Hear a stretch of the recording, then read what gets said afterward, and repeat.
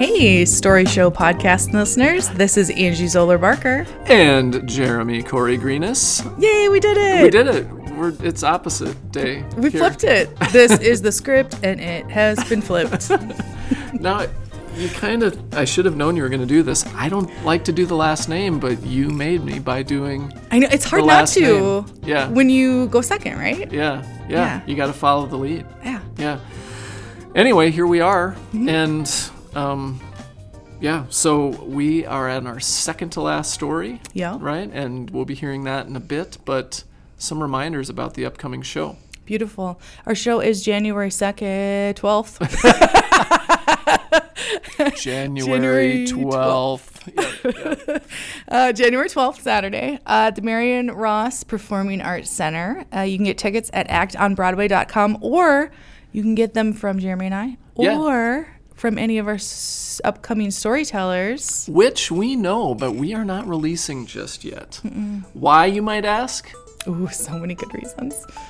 Well, we're still negotiating with a couple over terms of the agreement and appearing on the story show and subsequent residuals. Actually, none of that's true.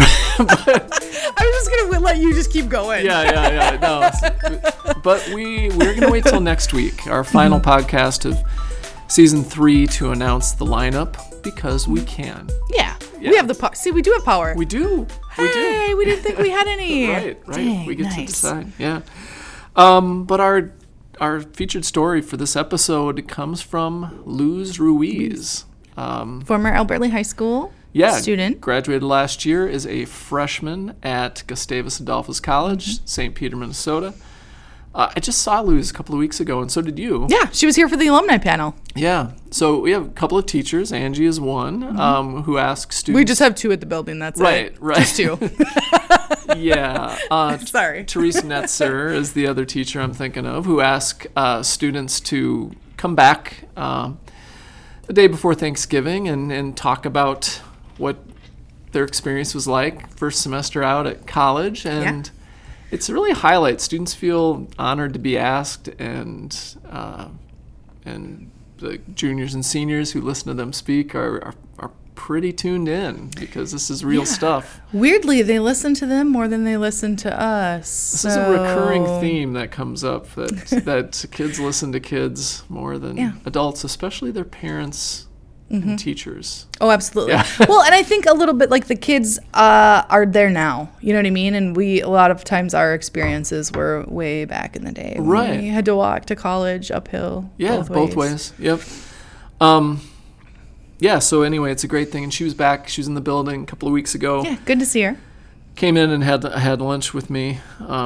I don't think she ate. I ate. And she watched you eat lunch. She watched me eat lunch, but she filled me in on stuff. And man, she is just making the most of her experience at Gustavus. Which is what her story is about, right? Like stopping yourself from like not doing all that you should, from letting your light shine and allowing the people around you to shadow or silence things that you want to express. Right. And her story was so powerful.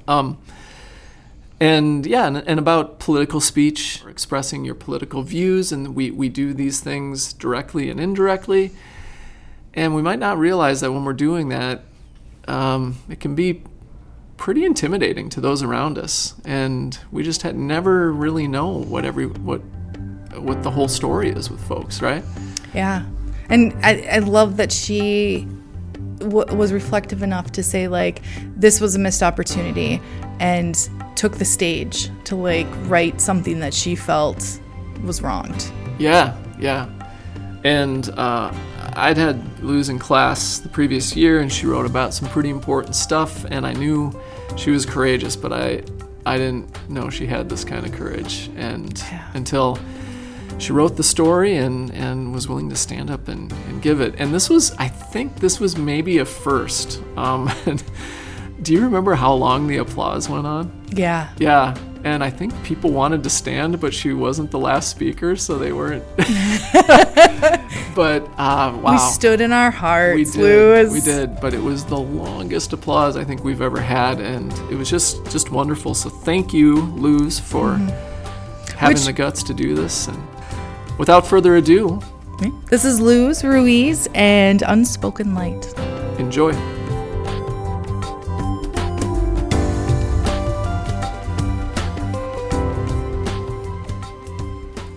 Luz Ruiz is like Hannah Montana. She lives a double life. At school, Luz is dubbed by her friends as the teacher's pet. She is respectful, timely, and always has an ear-to-ear smile to shine. All she was missing was the red apple on the desk. But at home, Luz is infamously known as the brat. Her favorite pastime includes playing semi-civil pranks on her little sister, Maria, much like Jim and Dwight from The Office. And she hates to admit, but this is probably the number one thing that Luz will miss when she leaves for college this fall. This is Unspoken Light by Luz Ruiz.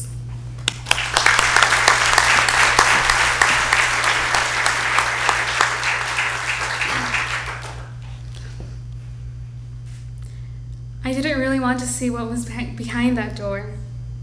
I didn't really want to be in class that day. I had seen a couple of them walking by me throughout the day, proudly sporting those shirts. But in class, I knew I was going to be trapped by them. Now at the classroom door of honors history, I numbly forced my hand to slowly and cautiously pull the door and saw what I had feared. There, an army of navy blue t-shirts awaited. Almost all the boys in the back row were restless and pompously talking about the upcoming election while sporting Make America Great Again t-shirts. My face immediately boiled red, but all the feeling in my body fled, and I just stood there, frozen. 2 years ago, in the months surrounding the 2016 election, I felt uneasy going to school. Every day I was tormented with the possibility that the topic would be brought up, or that a classmate would make an ignorant, racist comment. And in truth, it did happen frequently, and I just felt forced to look down as if apologizing for my presence there and tried my best to ignore it. Because 2 years ago, I was afraid that my classmates were going to figure out who I really was, or what I really was. 2 years ago, I still tried to keep a part of my identity, a part of my story hidden in the dark. We're given the impression in our history classes that America solved its racism problems over 50 years ago during the Civil Rights Movement.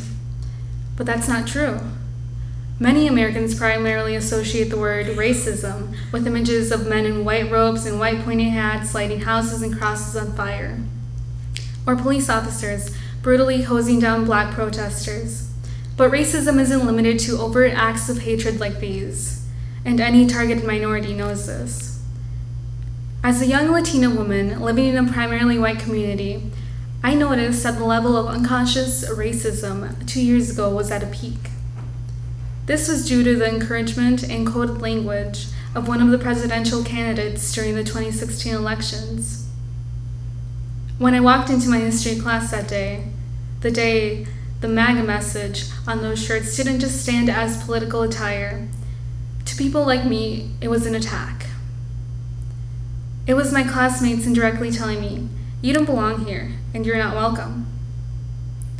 Growing up as a minority in a small conservative town in the US, I've seen and experienced my share of racism.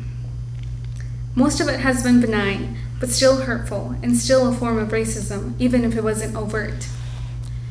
Whether it's been a white mother giving dirty looks to a minority team player, or the local grocery baker giving my family poor service, I've noticed these subtle acts. But after the 2016 election, the tone changed, and things became a little less subtle. People started talking about America in ways that divided us, separating the US into us and the others.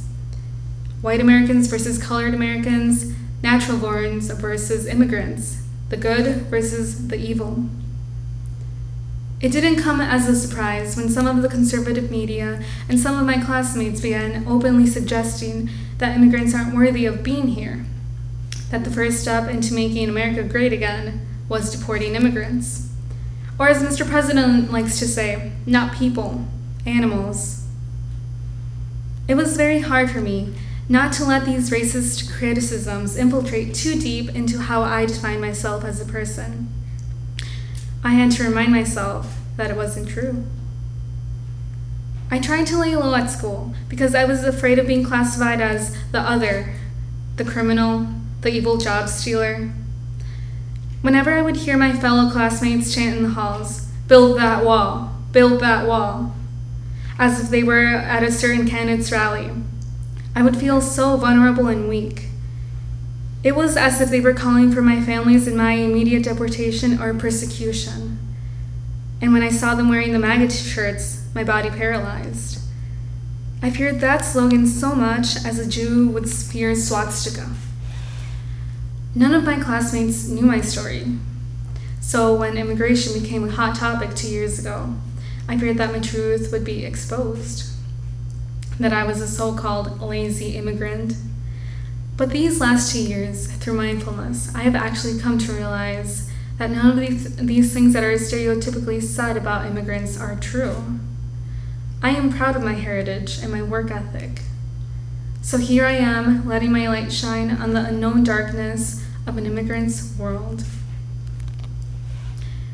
When I was only 5 years old, my mom decided to take the risk of escaping the instability, poverty, and crime that heavied Mexico, and handed me over to a pair of unknown hands, only hoping that she would see me on the other side of the border. It was October 2005 when my 5-month pregnant mother walked through hot and dry 100-degree climates in order to get to the Rio Grande, only to then drag herself across the muddy and strong river current while I rode in a sketchy car with strangers for a couple of nights. Whenever I disclose that I am an immigrant, I am asked if I remember anything about crossing. And even though I was still at the age of still having trouble tying my shoes, I remember lots. I remember the coyotes, which are the people who are paid thousands to help immigrants cross. I remember them telling my mother that fortunately I wouldn't have to go through the Rio Grande and risk my life. I remember my mother telling me not to be afraid because she promised she would find me again. I remember telling my terrified 2-year-old cousin who crossed with me not to be afraid because I would hold his hand the whole time for every minute, for every day that he was brought from his mom. I remember the coyotes giving us candy to help us go to sleep. I remember arriving to many strange households and riding for several hours in several different vehicles. And I remember my mother burying her sunburned, wet with tears face in my small chest and hugging me tightly after finally being reunited in California, after traveling 2,000 miles apart from each other on that crucially exhausting, long, and uncertain week. Immigrants don't have it as nice in the U.S. as is wrongfully interpreted in the media. We don't take things for free or steal jobs. The many immigrant people I know have worked their entire lives in factories, doing back-breaking work for a very low wage. And even this type of labor and wages is significantly better than the one that Mexico offers for these people. Some immigrant people who are lucky are even able to contribute to the corporate and professional areas of America, but even then, they are made to feel like none of their hard work is valid since they weren't born in America. Immigrants don't have it as nice as some of the media portrays it. They don't live off pensions, they do pay taxes, and the majority aren't criminals. In fact, most of us immigrants have a bright light shining inside of us that is reluctant to shine due to fear. A few weeks before crossing, my mother told me that we would be moving to the U.S. I was overjoyed because I had heard from my family that if you were a high-performing student, you would have high chances of obtaining a college education, which was unrealistic in Mexico. Heck, even an elementary education for little boys and little girls in Mexico is unrealistic due to the lack of funds that doesn't come from the corrupt government. Shortly after, at just my young age of 5, I began working for my American dream, learning English by watching Dora the Explorer. I continued working and learning in America as I perfected my English in kindergarten and first grade, while at the same time learning addition and subtraction with those yellow Lego cubes in math class, like the rest of my classmates. And in the next 12 years of my educational career, I placed myself at the top of my academic class by graduating with honors from AP classes and college classes, as a National Honor Society member, as first in my class rank, and with an almost full ride to Gustavus Adolphus College. I now realize that during those Trump chants, I should have stood up for immigrants because I was and am a representation of Hispanic pride in America, which I call my home. Many people who are anti-immigration are under the spell of the division of us and the others, that they fail to see an immigrant's point of view. People gloom on to negative stereotypes of immigrants to justify their racism and unmindful dehumanization without knowing our true stories, which is why I've been afraid to share mine. And I believe this applies to many immigrants who are helping America, making America a heck of a lot better. We are afraid of being classified as criminals who should be deported back to a country where we have to worry every minute of our lives about how to get food on the table to be able to feed a young child's belly. Whether we might be at the wrong place at the wrong time when suddenly a drug cartel has a shootout on pedestrian streets. Whether a desperate stranger will kidnap us and hold us for ransom. Or whether our child will be able to go out and play in the street without becoming the next victim of organ trafficking. As an immigrant, I can tell you all that I feel a hard, sharp sting in my heart when I overhear someone talking about how immigrants should be deported, because it's like they're condemning you to hell and silently telling you that your life isn't valuable, simply because you were born on the other side of a man-drawn line. 2 years ago, I had a fear of my story. This was because I was too ignorant of what it truly means to be an immigrant when I myself was one. I thought it was a dirty word, something to be ashamed of. But I realized it's not. In fact, it defines my and my family's bravery. Even though my birthplace lies many miles away, I understand that I cannot run from my story because I carry a piece of it with me every day, my name. With it, it seemed fitting that I step into the light and shared my story. I hope doing so will shine light onto a matter that so stubbornly continues to remain hidden in the darkness of ignorance. Because what good would a powerful name like mine be if I didn't have the courage to share the background behind it? My name is Luz, in which my native language translates into light. Thank you.